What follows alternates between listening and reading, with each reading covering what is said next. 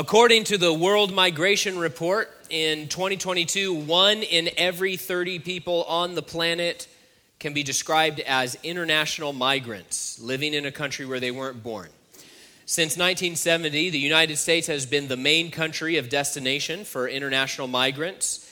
National Geographic writes, people choose to immigrate for a variety of reasons, such as employment opportunities, to escape a violent conflict, environmental factors, or to reunite with family.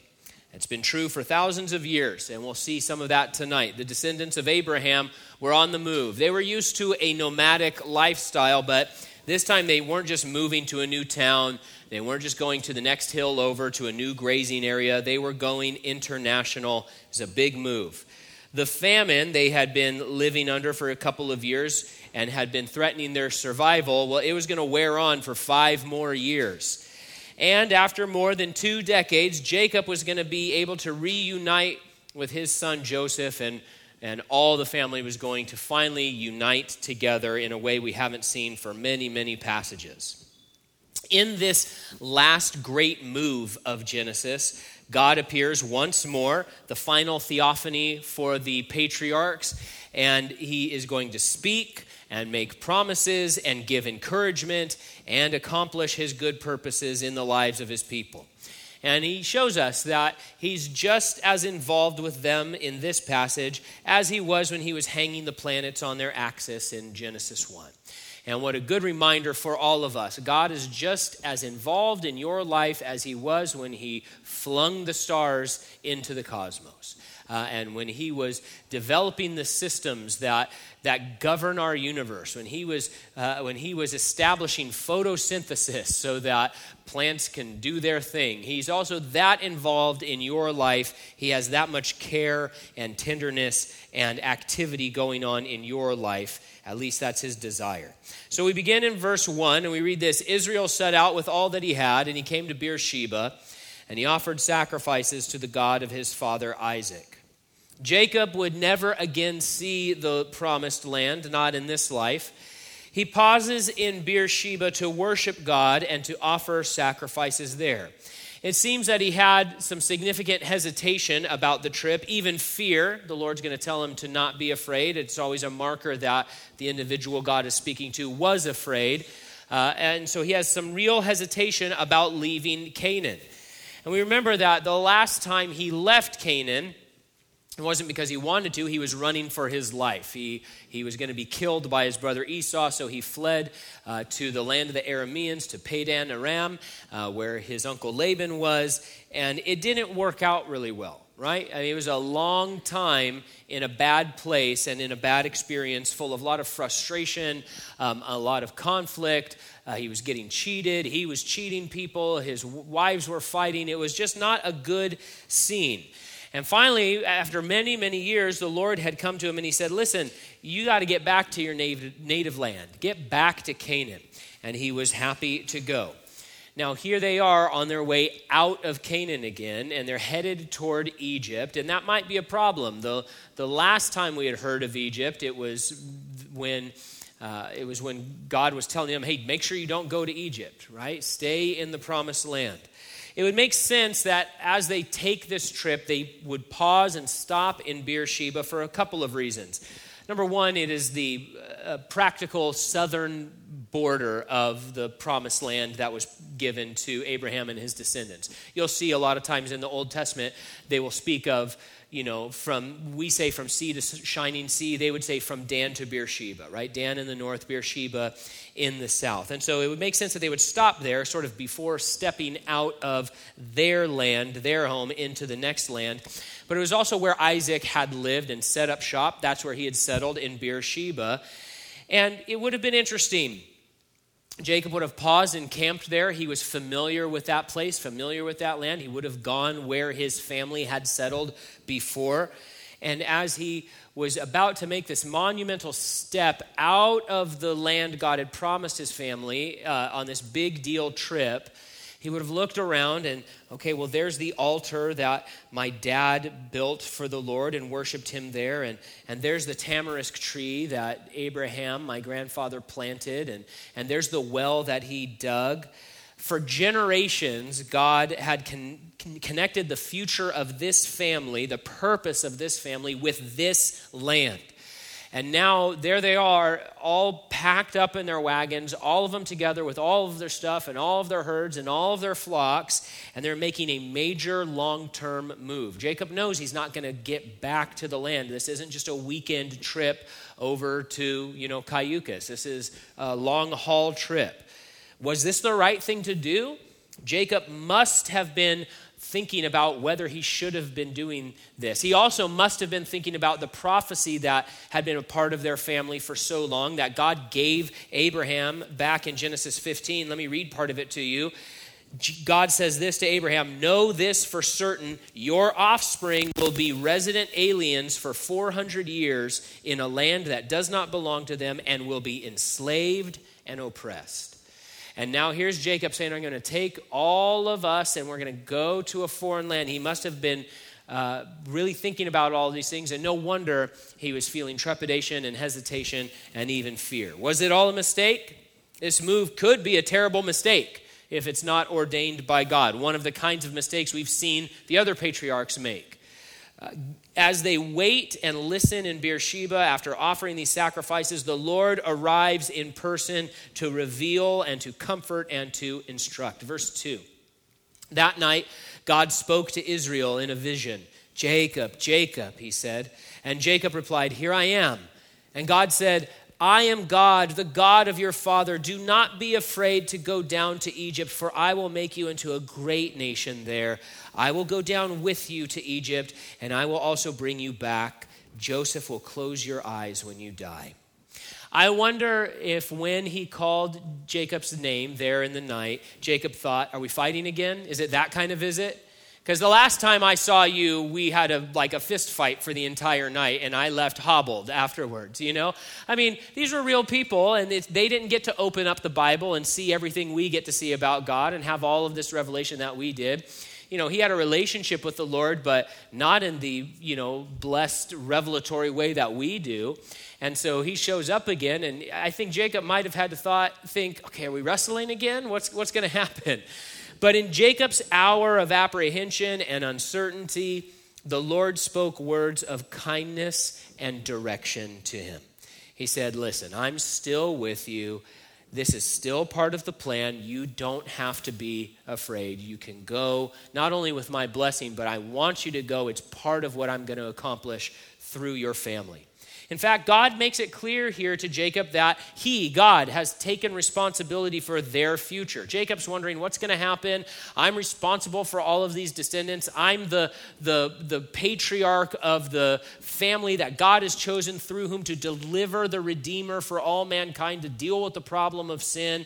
And I'm really not sure if I should make this trip. I'm not sure if we should relocate to this new spot. And God says, actually, I'm the one who's responsible for your future. And I'm really serious about your future. And I'm serious about that responsibility and walking with you through your life every step of the way.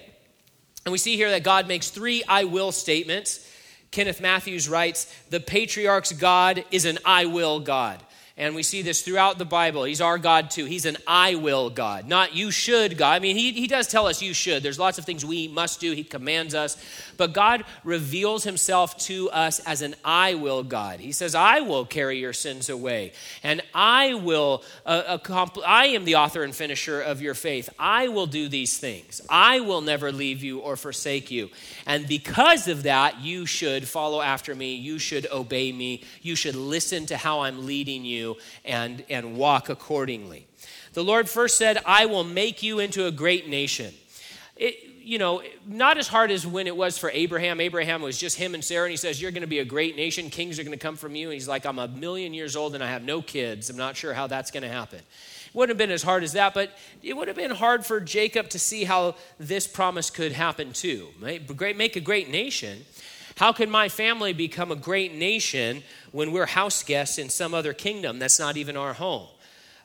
Yes, they were several dozen people, but what is that compared to the empires of the world? What is that compared to the empire Esau had been building for himself? We saw that chapters and chapters ago as it closed out the Esau story. And we saw that, man, during this time, he was clawing out an empire for himself, and he's conquering people, and he's got clans, and he's got all this stuff going on. What are a few dozen people compared to the clans and tribes of Ishmael that were developing? How could they become a nation when they could barely even get along a short time ago, right? This is the family that was constantly at each other's throats, constantly accusing, constantly jockeying for position, selling off brothers, doing this and that, lying to their dad. He says, yeah, I love this son and this son. I don't really care about any other sons. And so he says, I'm going to make a great nation out of your family. How is the Lord going to do that? Well, with God, it's possible. Because that's how powerful God is. He can take a terrible situation and bring beauty from the ashes. You turn to the pages of Exodus 13. It's not that many pages away from where we are here. And you see the people of Israel come out millions strong from the kingdom of Egypt. When they start numbering the fighting host of Israel, 600,000 men who can draw the sword, not counting the old, not counting the young, not counting the women or the children, right? And so the Lord says, I'm going to make a great nation out of you. The Lord said, I will go down with you. Jacob knew that God was with him wherever he went. He had declared that. When he got back from his time with Laban, he called his wives together and he says, listen, I know that God has been with me every step of the way. He knew it, but he needed this reminder, and we need it too. That's why God gives it to us in his word often. God is always with us. He's Emmanuel, God with us. He will never leave us or forsake us. If you're a Christian, God has attached himself to you. He has attached himself to your life. Not that you lead him around, but he says, I'm going to dwell inside of your heart. I'm going to take up residence in you. That is an amazing thing to consider. We can't wrap our minds around it, but he says that it's true. That reality of God attaching himself to these people was so different than what the people of Egypt or Canaan worshiped in their gods. The gods of Egypt and Canaan and the gods of human religions, they're not like that. The gods of Egypt and Canaan and elsewhere, those gods were what historians would call territorial, right? They were attached to geographical locations. There's a time later in the Old Testament where some enemies are fighting against Israel, and it's comical, except for they all get wiped out, but they say, okay, well, the God of the Israelites, he's the God of the hills. That's why we lost this last battle, so let's fight him in the lowlands, and he won't be able to help them. Then they get wiped out again, right?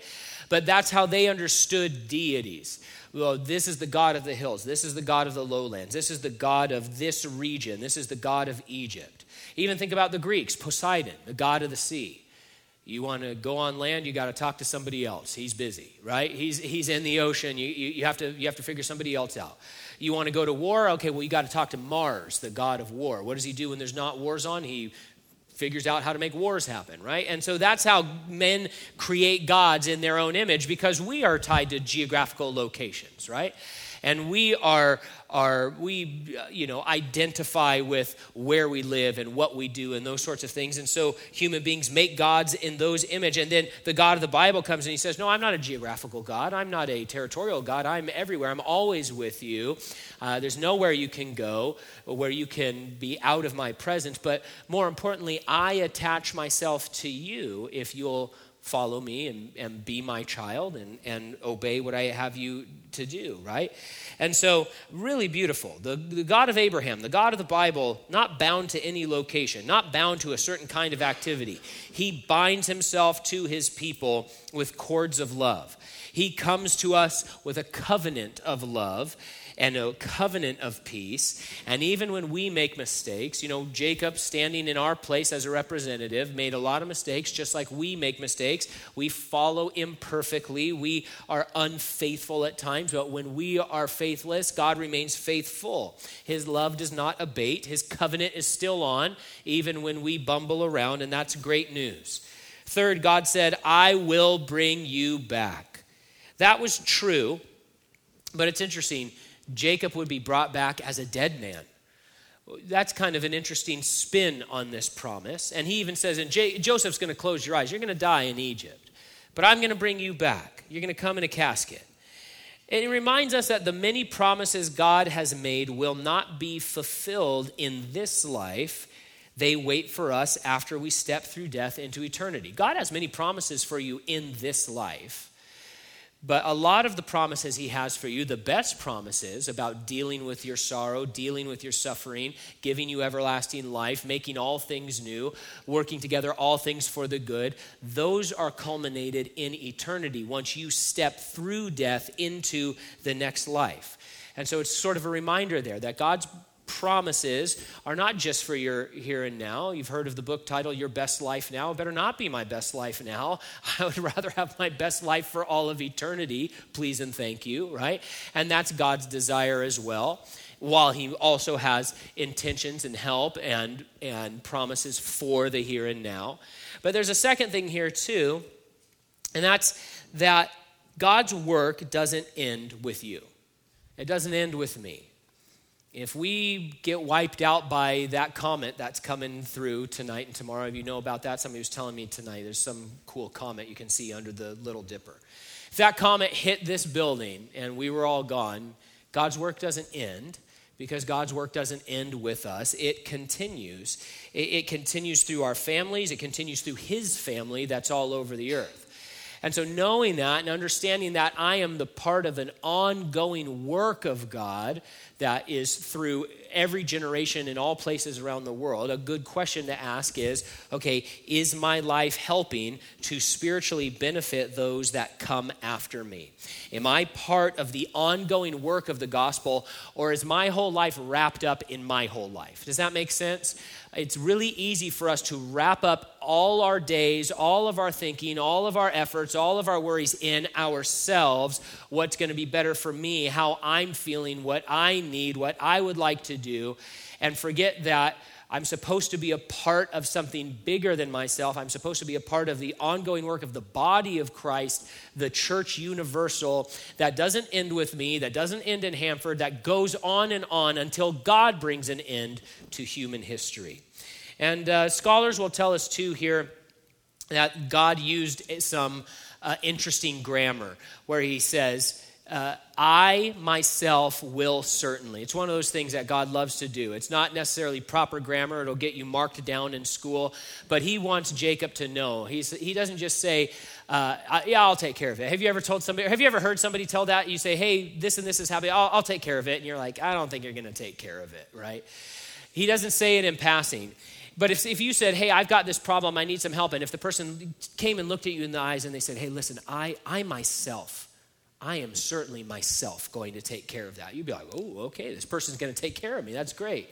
And that's what God is doing. He says, I want you to know it's me, myself, certainly, I am going to do it.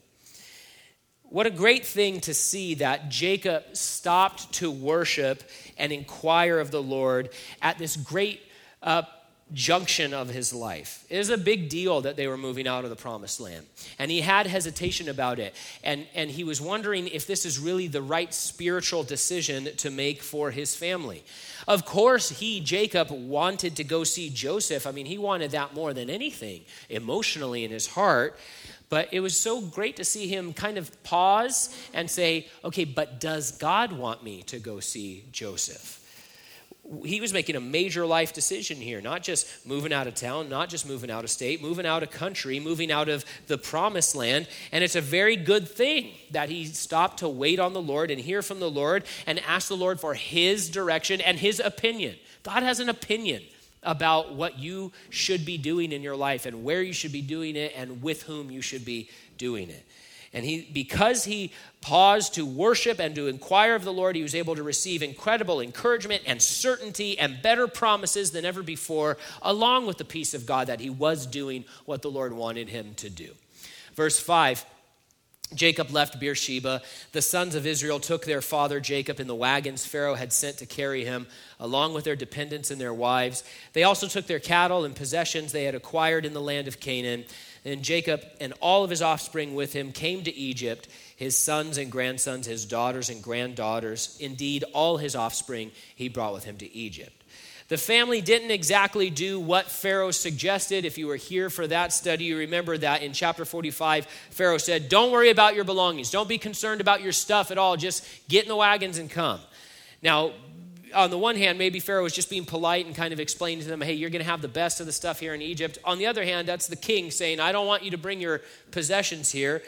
But could they really show up to Egypt with no stuff? Right? Hey, we're here. We need a place to stay. Also clothes, also tools, also furniture, also toothbrushes. We need it all. Right? And so it's kind of a gap between what Pharaoh explicitly told them and what they do here. But there's some tact to consider. We're told in verse 5 that the sons took Joseph and the wives and the kids. They're doing sort of the heavy lifting, logistically speaking. At this point, Jacob is 130 years old, hobbled by his wrestling match with the Lord 30 years prior. In those earlier scenes of Jacob's life, he was the one who took his family. It's interesting, the wording here is the same. It says the sons of Israel took their father. And before we saw it was Jacob who took his sons, Jacob who took his wives, and he moved them across rivers, and he moved them over the hills and through the woods and everything. But he's not as strong as he had been, not by a long shot. And he was the decider of what the family would do, but the sons were the operatives in this sense. And so as they move together, we see this beautiful picture of gracious unity and cooperation in a way that we haven't seen in this family in a really long time. And so here we see this picture, young and old, weak and strong. Everybody's moving together. No one is complaining about the pace. No one is arguing about the seating arrangements. It's a good reminder of how a spiritual family can work together, sharing responsibility, being mindful of each other's strengths and weaknesses. Everyone has a spot and a role as we all journey onward. That's a great picture for us devotionally speaking. The rest of our passage tonight is a list of Jacob's family members. This should just be a rollicking good time. Let's take it all at once and then pull out a few thoughts. I'm going to do my level best. Verse 8. These are the names of the sons of Israel who came to Egypt. Jacob and his sons, Jacob's firstborn Reuben. Reuben's sons, Hanok, Palu, Hezron, and Carmi. Simeon's sons, Jemuel, Jamin, Ohad, Jachin, Zohar, Shaul, the son of a Canaanite woman. Levi's sons, Gershon, Kohath, and Merari. Judah's sons, Onan, Shelah, Perez, and Zerah. But and Onan died in the land of Canaan. The sons of Perez were Hezron and Hamul. Issachar's sons, Tola, Puvah, Jashub, and Shimron. Zebulun's sons, Sered, Elon. There we go. That's our current event. And Jaleel. These were Leah's sons born to Jacob in Padan Aram, as well as his daughter Dinah. The total number of persons, 33. Gad's sons, Ziphion, Haggai, Shuni, Esbon, Eri, Erodai, Erelai. Asher's sons, Imnah, Ishva, Ishvi, Beriah, and their sister Serah. Beriah's sons were Heber and Malchiel. These were the sons of Zilpah, whom Laban gave to his daughter Leah, that she bore to Jacob, 16 persons. The sons of Jacob's wife, Rachel, Joseph and Benjamin. Manasseh and Ephraim were born to Joseph in the land of Egypt. They were born to him by Asenath, daughter of Potipharah, a priest at On. Benjamin's sons, Bela, Becher, Ashbel, Gera, Naaman, Ehi, Rosh, Muppim. That's where the Muppets came from. Huppim and Ard. These were Rachel's sons who were born to Jacob, 14 persons. Dan's sons, Hushim. Naphtali's sons, Jaziel, Guni, Jezer, Shillem. These were the sons of Bilhah, whom Laban gave to his daughter Rachel. She bore Jacob 7 persons. The total number of persons belonging to Jacob, his direct descendants, not including the wives of Jacob's sons who came to Egypt, 66, and Joseph's sons who were born to him in Egypt, 2 persons. All those of Jacob's household who came to Egypt, 70 persons. Okay, now the number here of the group is actually controversial for a couple of reasons. First of all, it's clear that the names listed do not include all of Jacob's descendants. For example, in verse 7 of this text, we're told that Jacob brought daughters, plural, to Egypt and granddaughters, but only one daughter is named, and only one granddaughter is named. We're told that Leah's group was 33 people, but count it as many times as you want. I had to count it like a billion times because I kept thinking, I must be missing something, but count it as many times as you want. There are only 32 names of living people. Now, some count Leah herself as part of that group of 33, but we'll be told in chapter 49 that she's dead and buried.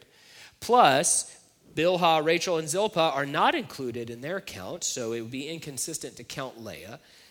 It gets more complicated when you turn over to Acts chapter 7, and Stephen, the first martyr of the church, he says that 75 people were in the group, not 70. So what's going on here?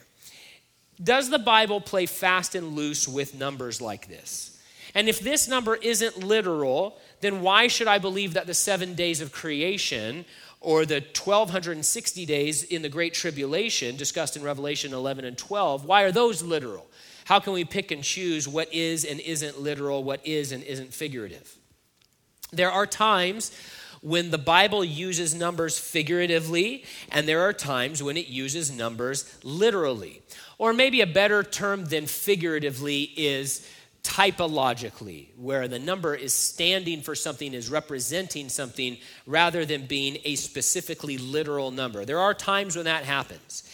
If we have no indication or contextual reason to see a number as figurative or typological, then we should interpret it as literal. It's the same as the rule of prophecy, right? If you see a vision in the Bible or a prophecy or something like that, if you have no reason contextually to find it figurative, then you should interpret it as true and literal, as something that is specifically going to happen.